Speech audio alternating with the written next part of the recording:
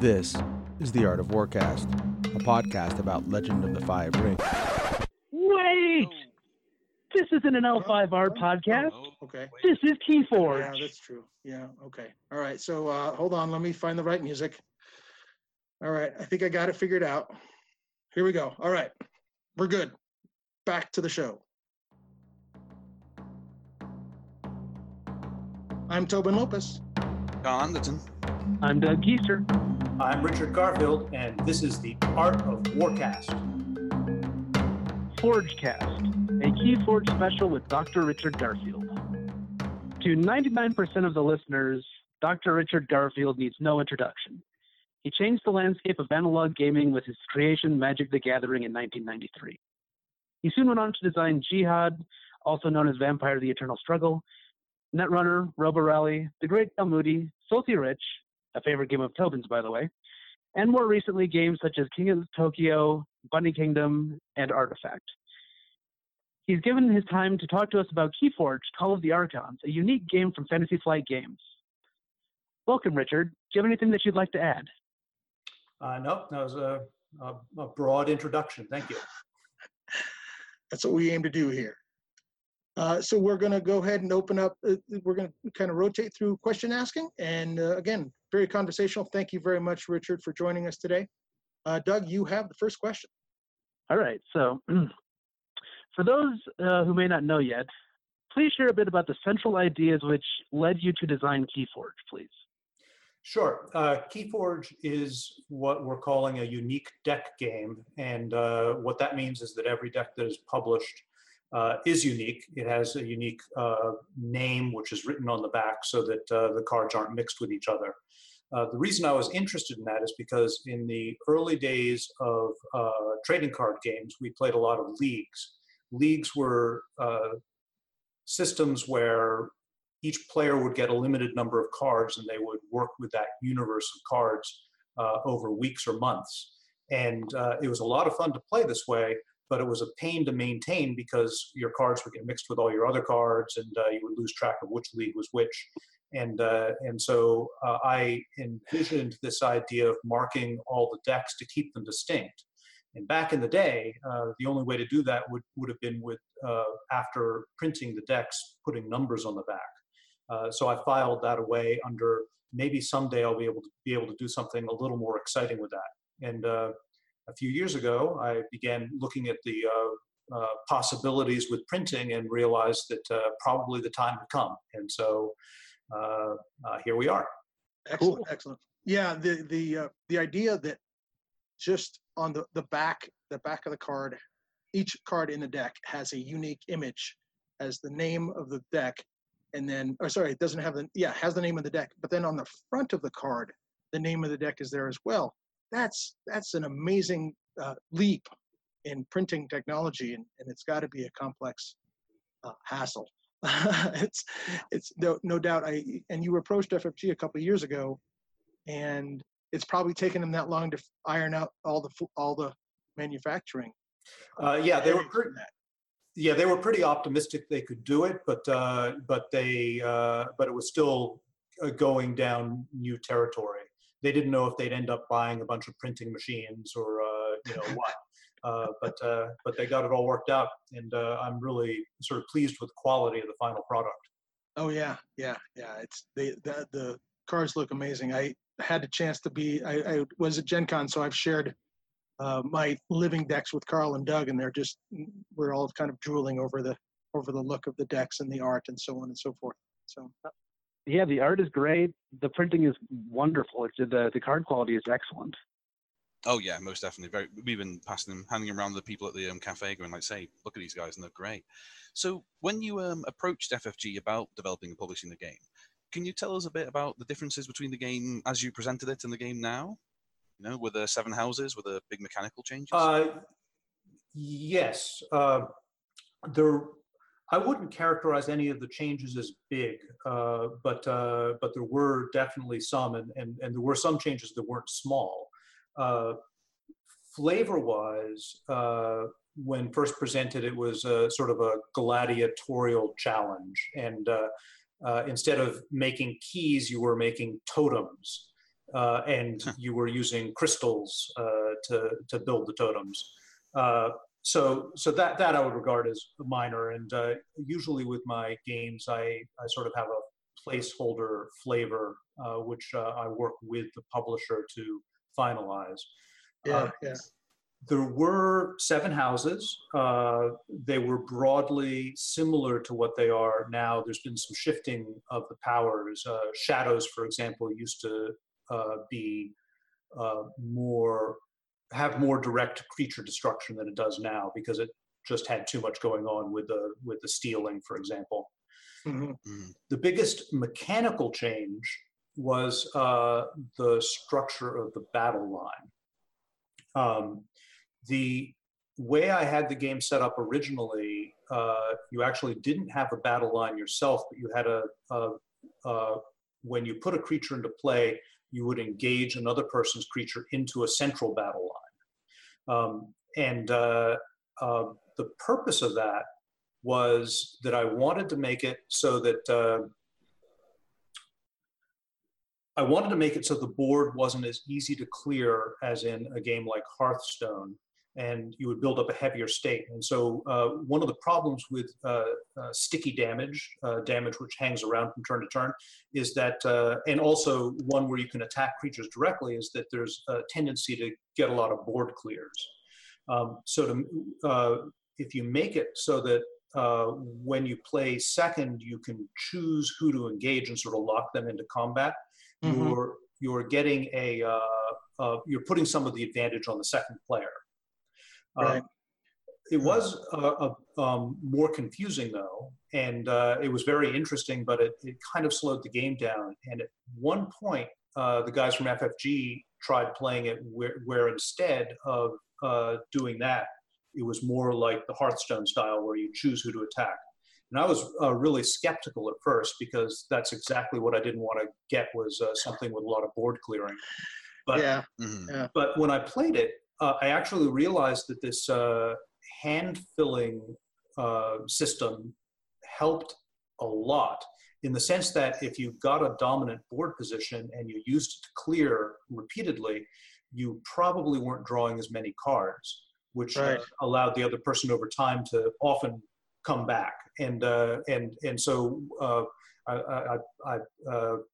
I went with the system as proposed, and then we instead of having a battle line where you were across from one another, we put a battle line where your creatures were in a battle line. So. Right, and that's to me, that's one of the most interesting parts of the game. Is you have all these other things going on, you house choice, and whether that it's really there is no really real resource or something that you pay to play cards, right? Your amber is the resource that you use to build keys, but that's the only resource really in the game. One of the things, the cost of saying, I'm going to go Brobnar and I'm going to attack, all my Brobnars are going to fight with yours, is the cost, is the not being able to do something with the other 2 houses in your deck. Yeah. But the battle line was,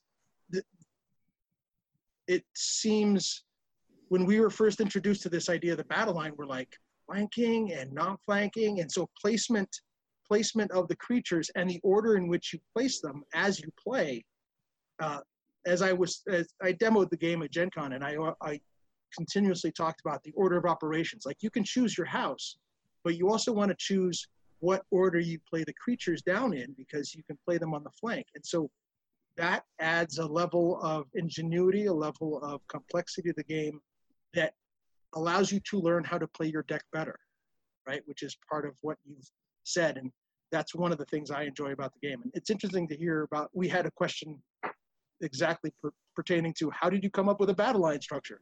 So that's what it is. Yeah, and the battle line is fairly easy to keep track of, right? You have creatures on the flank, and you have creatures that aren't on the flank. And there it is, right? It's open attack to between any particular creatures. Yeah, and to that I would add taunters. Exactly. Yes. Yeah. Exactly. One other very important mechanic which was added in FFG's care was the capture mechanic. one of the developers over there suggested something similar to that, and it became a really big mechanic in Sanctum, among other places. But that's the mechanic where Amber is taken from your opponent and put on a creature, and when that creature is destroyed, it goes back to the opponent. Right. And right. Yeah, that was a really good suggestion, and it gave another way to interfere with your opponent's plans without being quite as draconian as stealing. Right, and then you add to that mechanic capturing Amber from their own side. Yeah, that came along later. There's a couple of those cards in there too. Yeah, Mars was our problem house. We had a lot of changes to Mars over the years, over the development time, and they ended up with some really weird mechanics. and some of the throwbacks that having brought in Mars, of course, Mars Attacks and all the classic, world, all the classic Mars references throughout sci-fi. It's wonderful to see a blend of some of the newer sci-fi trends, and then some of the classic ones in Mars. So, yeah, Mars was it was a pretty important house to me, even though it was the problem house. It also flavor-wise was a very important house to me, because one thing I was committed to with this game was having a sense of humor in the cards. I wanted to make sure that it didn't become dark and serious, but had a sort of craziness about it, because I thought that would really resonate well with the crazy mechanics and sort of the mix and match uncertainty of what was going on. And right. Mars was sort of a way of ensuring that, because it's really hard to be serious about entirely serious when one of your houses is Mars. I love the fact that there's the lighthearted and the crazy nature of the game, that it even when I'm having a rough game, it's hard to get too tilty about it, just because of that aspect of the game. Yeah, that was exactly my thinking, and I'm really I had to work pretty hard to get that flavor, but once but FFG, once we were all on the same page, they did a really bang up job with the art and getting that humor, and they've gone a long way with it themselves as well. Yeah, wonderful. Mm-hmm. So how hard is it to balance the effects of the houses in the KeyForge universe? It's hard to say. It was challenging because it gave me it was without the mana cost, something like that, where you could just make something safe just by tacking an extra cost to it.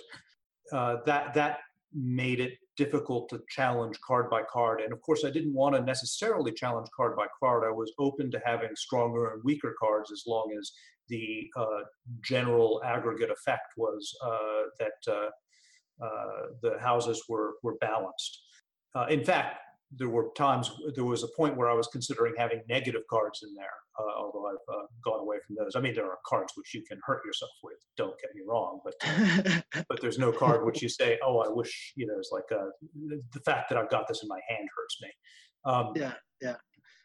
So, and some of the questions about how difficult it is to balance will probably come to light as the game is released, because until you really have a community playing, you don't know how good a job you've done. The playtesters have certainly helped iron some of the balance out, and our play has, but there's nothing like getting tens or hundreds of thousands of people actually playing. Yeah, that's you can play test till the end of time, and you still won't catch anything. You won't catch some things that releasing it openly will find out, right? So yeah, it might be worth revisiting one of in response to the question how difficult it is to balance, giving a specific change in balance. The biggest change in balance was probably, as I mentioned a little earlier, in shadows, and that came about just people, the playtesters valued shadow too much. They felt like every important deck had shadows.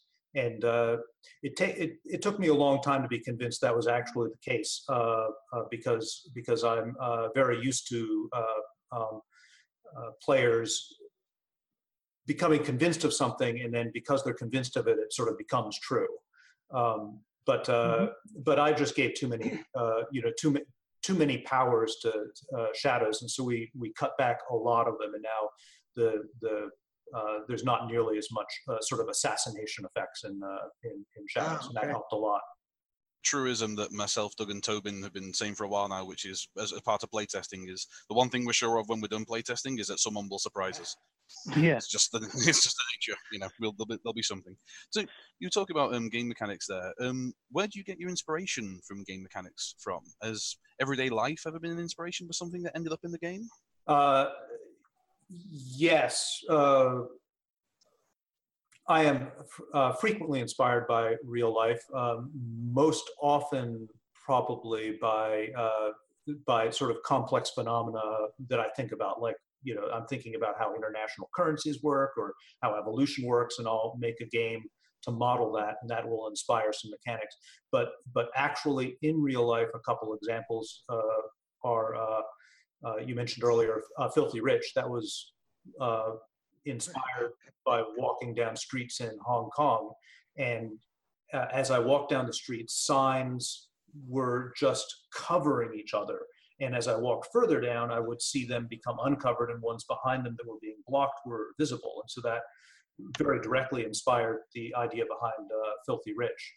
And there was a small game I did called Pecking Order, which was inspired by watching seagulls landing on posts, and sort of fantasized that there were more valuable and less valuable posts, and somehow the seagulls were exploring their pecking order as to who got to land on the good ones. Excellent. No, for those of you who can find a copy of Filthy Rich, it's worth it. It's an odd, and this is what, 96, Richard? Maybe 97? I'm not sure, but that's about right. Yeah, it's a 3-ring binder, and you put cards in 9 by card sleeves, and they represent the signs that Richard is talking about. And as you progress through the game, you move and uncover different signs. It's a wonderful, fun game. We played it for years, and then the gentleman who owned it moved away, and that was all she wrote. Can you tell us? So now we know a little bit about what inspires you from everyday life, but can you tell us a little bit about how you design cards for KeyForge, like, or maybe a house or an effect? You mentioned taunt earlier. I think taunt, as we now know about the battle line, taunt is very important in a battle line, right? Skirmish and elusive are more traditional creature v creature ideas, but can you give us a little insight into how you design cards, houses, so on and so forth? Yeah, well, the first thing for the houses is I want to get a really broad palette which people can which appeals to different psychographics. So I began out with this idea that you want a sneaky color, you want sort of a meta color, you want a clever color. I should say houses, not colors here. Yeah. But and then that's so the first step was sort of getting at the very first draft was 6 of these. I added the 7th later, and so from there I began with Brobnar and said, okay, I want something which is all about combat, and so I gave them the biggest creatures and made them a very straightforward class, because that approach appeals to some people. So from there, looking at the mechanics of what the game has going for it, I looked for very natural ways to tweak it, and and then tried to come up with a flavor that corresponded. So Skirmish was actually one of the very early ones that I came up with. I was trying to get the game down to one number rather than the two number of a game like Magic, where you might have a 2/4 creature or a 4/2 creature. Everything here is basically an N creature, a 5/5 or a 7/7. But and so that was partially. I view games as having this a complexity budget, and so if I saved my budget from giving two numbers there, I could put it into something else. And so it's interesting that there's a complexity budget. Like it's a zero-sum game. You can make a game there's a top end to the complexity that you can make a game. So if you make it simple on one side, being the creature numbers, you can make it a little bit more complex on the other side, being battle lines or something like that. Yeah, that's exactly. Yeah, very cool. Yeah, and so I thought that if I got rid of one of those numbers, I'd be able to spend it on creature abilities and the battle line and end up with an aggregate, more interesting game. And skirmish is one of my, the first mechanics that came after that, which was, well, if you have skirmish, which is when you attack, your opponent doesn't do damage to you. That's not quite like having more toughness, but it's something like it. And so it's sort of in a new area. Right. Elusive is one that is particularly frustrating for me to see on my opponent's side, because you're like, okay, I have to attack you twice to even do any kind of damage. Oh, that's frustrating. Elusive actually came about pretty late in the design process. There was a mechanic called Hidden, which there went through many iterations. I knew that I wanted some evasive ability for creatures, but and there was, I think Hidden, I forget, but there was at least one point where the mechanic was sort of the opposite of taunt. You would have to attack the neighbors first, and then you would have to attack it.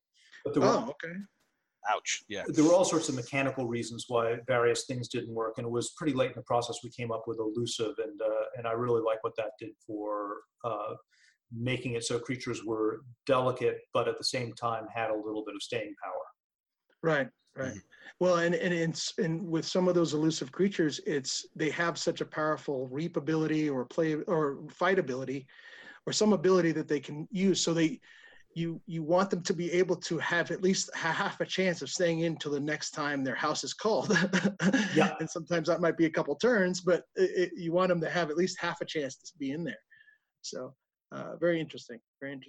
Yeah, and some of the creatures that don't have it are notable for it, like in Dis, you've got the Succubus and that Imp, which makes you draw one less card, or only be able to play 2 cards a turn. Right. Those are very powerful abilities, but those guys aren't elusive, and so very frequently they get ganked as soon as they go into play. But the fact that you're forcing your opponent to gank it, or at least do this sort of gank check, makes them interesting in themselves when they actually hit the table. Yeah. Gang check now became a gaming term. There we go. That is quite interesting. So what are some of the things that surprised you during testing and development? As I always like to make systems as modular as possible, so they're sort of designed to surprise. So not many of those meta surprised me, but many of those surprised me. But there were definitely mechanics which would spin out of control. Like there's cards which would cause you to draw more cards, but they would trigger off of each other, and people would end up drawing their whole deck. And so you get these situations where mechanics would feed on each other and do something unexpected. I'm delighted when that happens, but at the same time want to make it so that. As a player, I always like seeing when someone comes up with a new card combo, or thinks about a card in a different way than I have, and that makes me think about the game differently. Yeah. One specific example for me was Bad Penny, which is one of my favorite names and flavors. So Bad Penny is a very small creature in Shadows, which goes back to your hand when she's dead, when she's removed from play, when she's destroyed. When she's destroyed.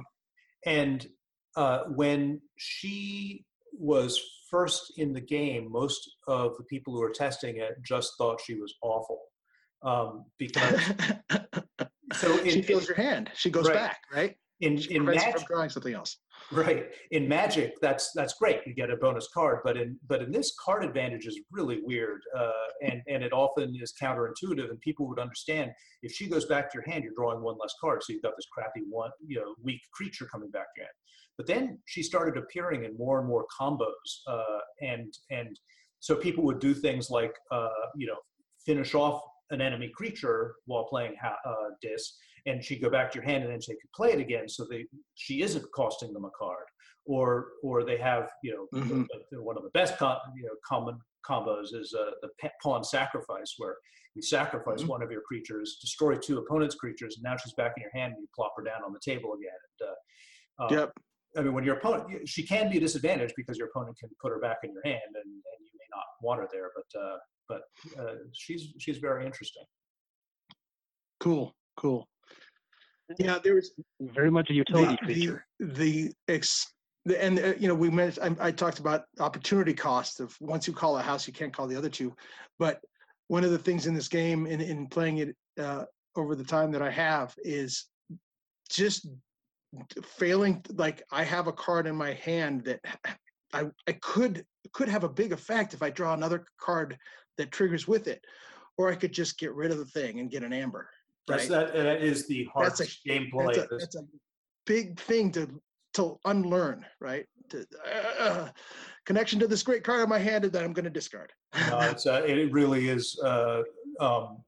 You play with first time very good Magic players. You can explain that to them, and they still just can't let go of cards unless they're getting something out of them.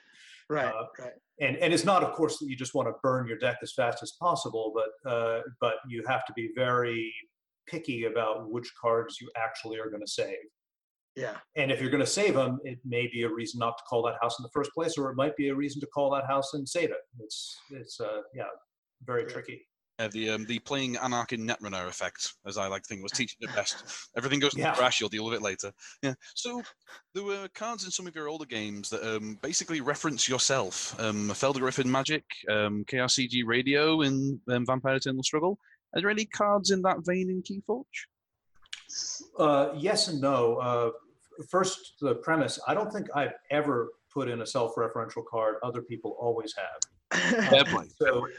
So I would expect if there's a Richard card, it will appear later. And when you gave me that list, I actually, KRCG and Radio and VTest, I don't even know if I knew that was there. If I did know it was there, it was completely erased from my mind. I was surprised. I imagine you might have seen a few cards across the years, so that's really well, Richard, I was a longtime VTest player, and we saw that first right off, blammo. It, like, as soon as it came out, we knew it, and it's one of the staple cards, and it was one of the staple cards in the game for the entire existence of the game. So KRCG Radio was a thing. Well, it is entirely possible I'm misremembering and I actually made that card, but I think I've never made a self-referential card. But on the other hand, I do make cards for other people. So in KeyForge, there's a card for my son and daughter, Schuler. My son's name is Skylar. And so in Dis, you have Schuler. Oh, yeah. And my daughter is Terry Linnea Garfield, and her card is Taliga, which is the first 2 letters of each of those names, the Taliga Witch. Okay. Oh, okay. Crazy. And then that's awesome. My wife, Coney, has several cards. One is the Khalifi Dragon, which is an anagram of Coney Garfield.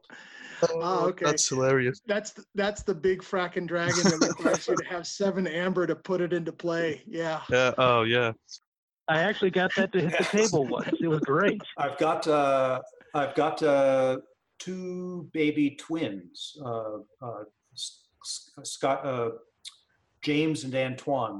They just turned one a month ago. Congratulations. Excellent. Oh, thank you. They are not in the first set, but in the expansion, there are a pair of cards that are twins that always come up in pairs. So you guys are playing the expansion, maybe you've seen it. I don't know if you're probably not allowed to talk about it, and I'm probably not either, but yeah, they will be there. We'll take the reference all the same, right? Cool. Yeah. Cool. So, and what advice? And we've talked about this before, right? Like you watch Magic players try to play this game and they don't want to give up cards. What advice do you have to anyone learning the game? So how many games would you say it takes to truly measure whether or not this game is for you? Any bits and hints about how to play better, faster? Yeah, well, playing better, faster, I would advise always dumping cards. That's not Really? that is absolutely not the best approach, but that will be the best for somebody playing the first time. If they just say, this looks powerful, I'll save it, that's the wrong move. See more cards, cycle your deck. Then the second or third time you play, you can start making intelligent decisions about that.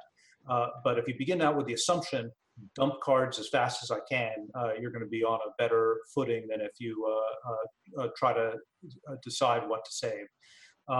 Whether the game is for you, that's hard to say because it really plays very differently than most other card games. You've got to give it a few shots and get your head around this the card filling thing. There's avenues for control in this game that a lot of people don't appreciate at first. The number of cards, 36, was sort of chosen originally because it's very similar to a Magic deck. A Magic deck, of course, has 60 when you construct it, but a lot of that is land. And so 36. I was wondering where the 36 came from. Yeah. 36 is sort of the canonical amount of land to have is 24. And, you'll have special lands and so forth. So it's not exactly right. And some people run light or some people run heavy. So you've got about a similar sort of complexity space. But your churn through the deck is much faster, which means that if you've got key cards you need, you can play faster and slower to get to them. Also, when you really know what you're doing, you may realize that you need cards that have already gone away. And in this game, you don't lose if you run through your deck. You reshuffle and go again. Oh yeah, and that's fantastic. I've had games where I've gone through my deck twice and almost a third time. During the course of the game.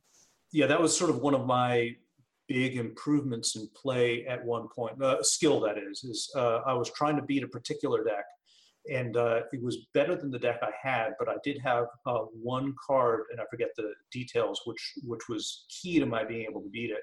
And once I got it into my head that after that card was played, I needed to sprint through my deck and get it in my hand again. I was actually able to start taking some victories against it, and wow, big improvement to my play. Yeah, and that can, with the unique deck idea, sometimes you have two copies of that card, and sometimes you only have the one. So speed is variable. Well, yeah. So I was thinking that that fear of decking yourself is a big thing in Magic, but it's a misplay in KeyForge. So that seems like that's a big player mistake. Yeah. Are there other things that you've seen so far that players need to unlearn mistakes that people are making? Yeah. I should also tie that into my original advice, just dump everything. That gets you used to that idea that you're not decking yourself. So another common mistake is to be overly worried about what appear to be unfavorable creature exchanges. So there's a certain frustration that a player might have if their opponent gets in some big creatures, and then on their turn, they put out a bunch of creatures and they're just all wiped. And then they put out some more creatures and they're just wiped.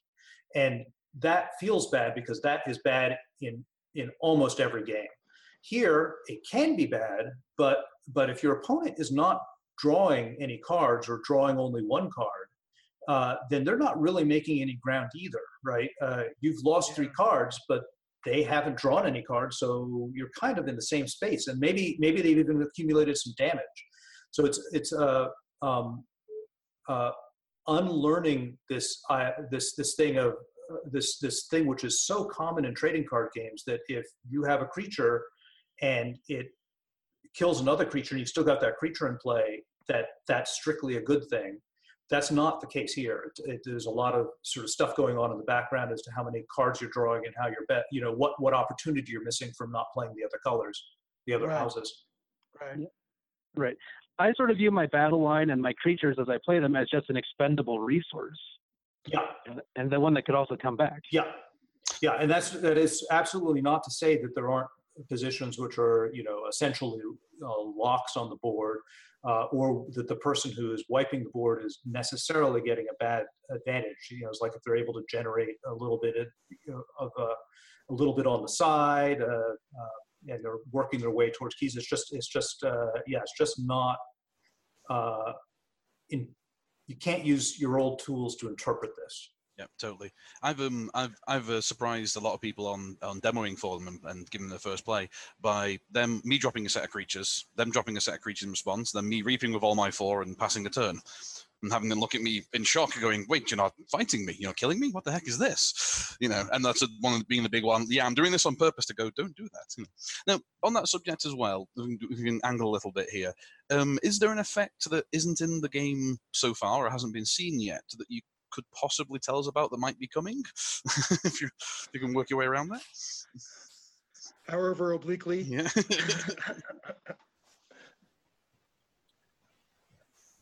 Yeah, there's a couple effects which aren't, one which isn't in the game at all, but will be eventually, and was definitely in the playtest from time to time, is token creatures. Oh, interesting. Ooh.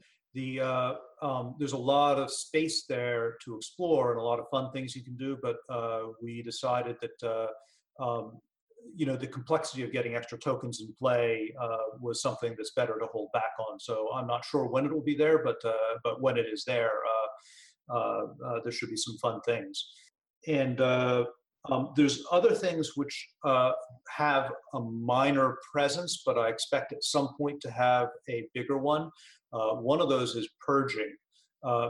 Purging is very interesting in KeyForge in that so purging is removing from the game.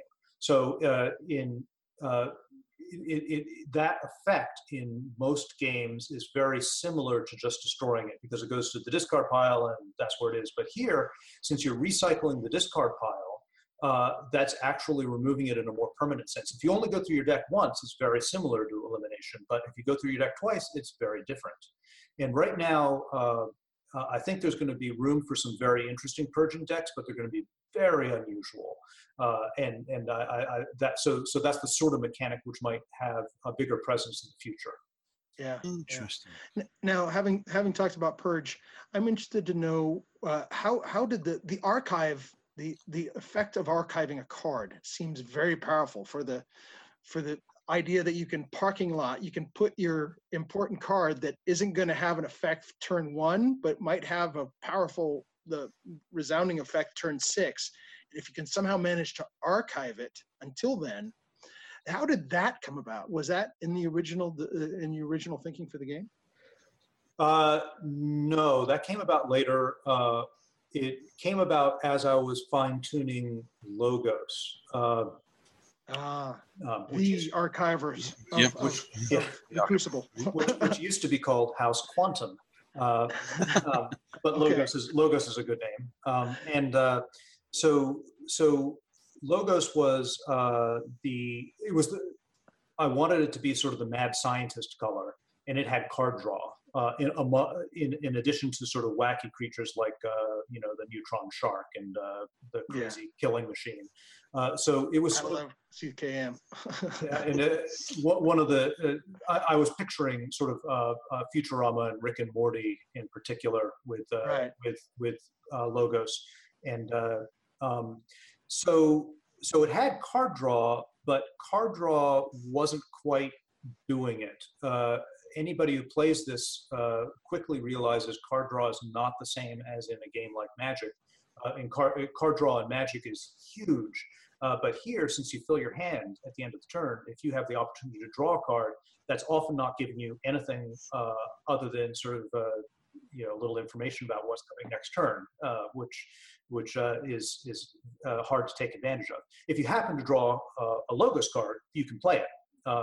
But if you've already got a big Logos turn, there's a good chance it isn't, because you're playing whatever you've got 5 Logos cards in your hands. What are your chances of drawing a couple more?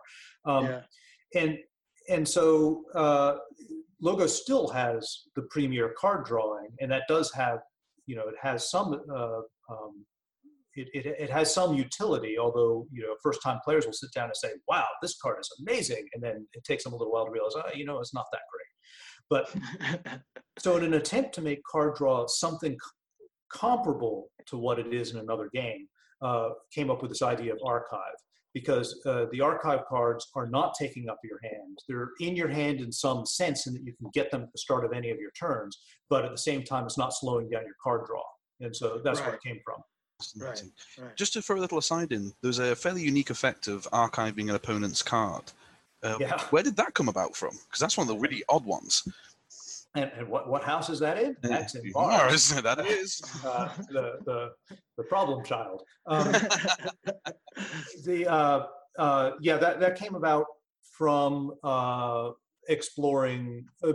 Oftentimes, when I'm working on a game, I go back to the drawing board when I have some flavor I'm trying to get. So that happened, for example, in King of Tokyo. King of Tokyo was originally designed as a fantasy game, not because I intended it to be fantasy, but because it's a good palette to work with. But then later on, when we came up with the idea of putting monsters in, I went back, and that it wasn't just a matter of repainting. You have to go back and redesign all the cards to make them more monstery. Right.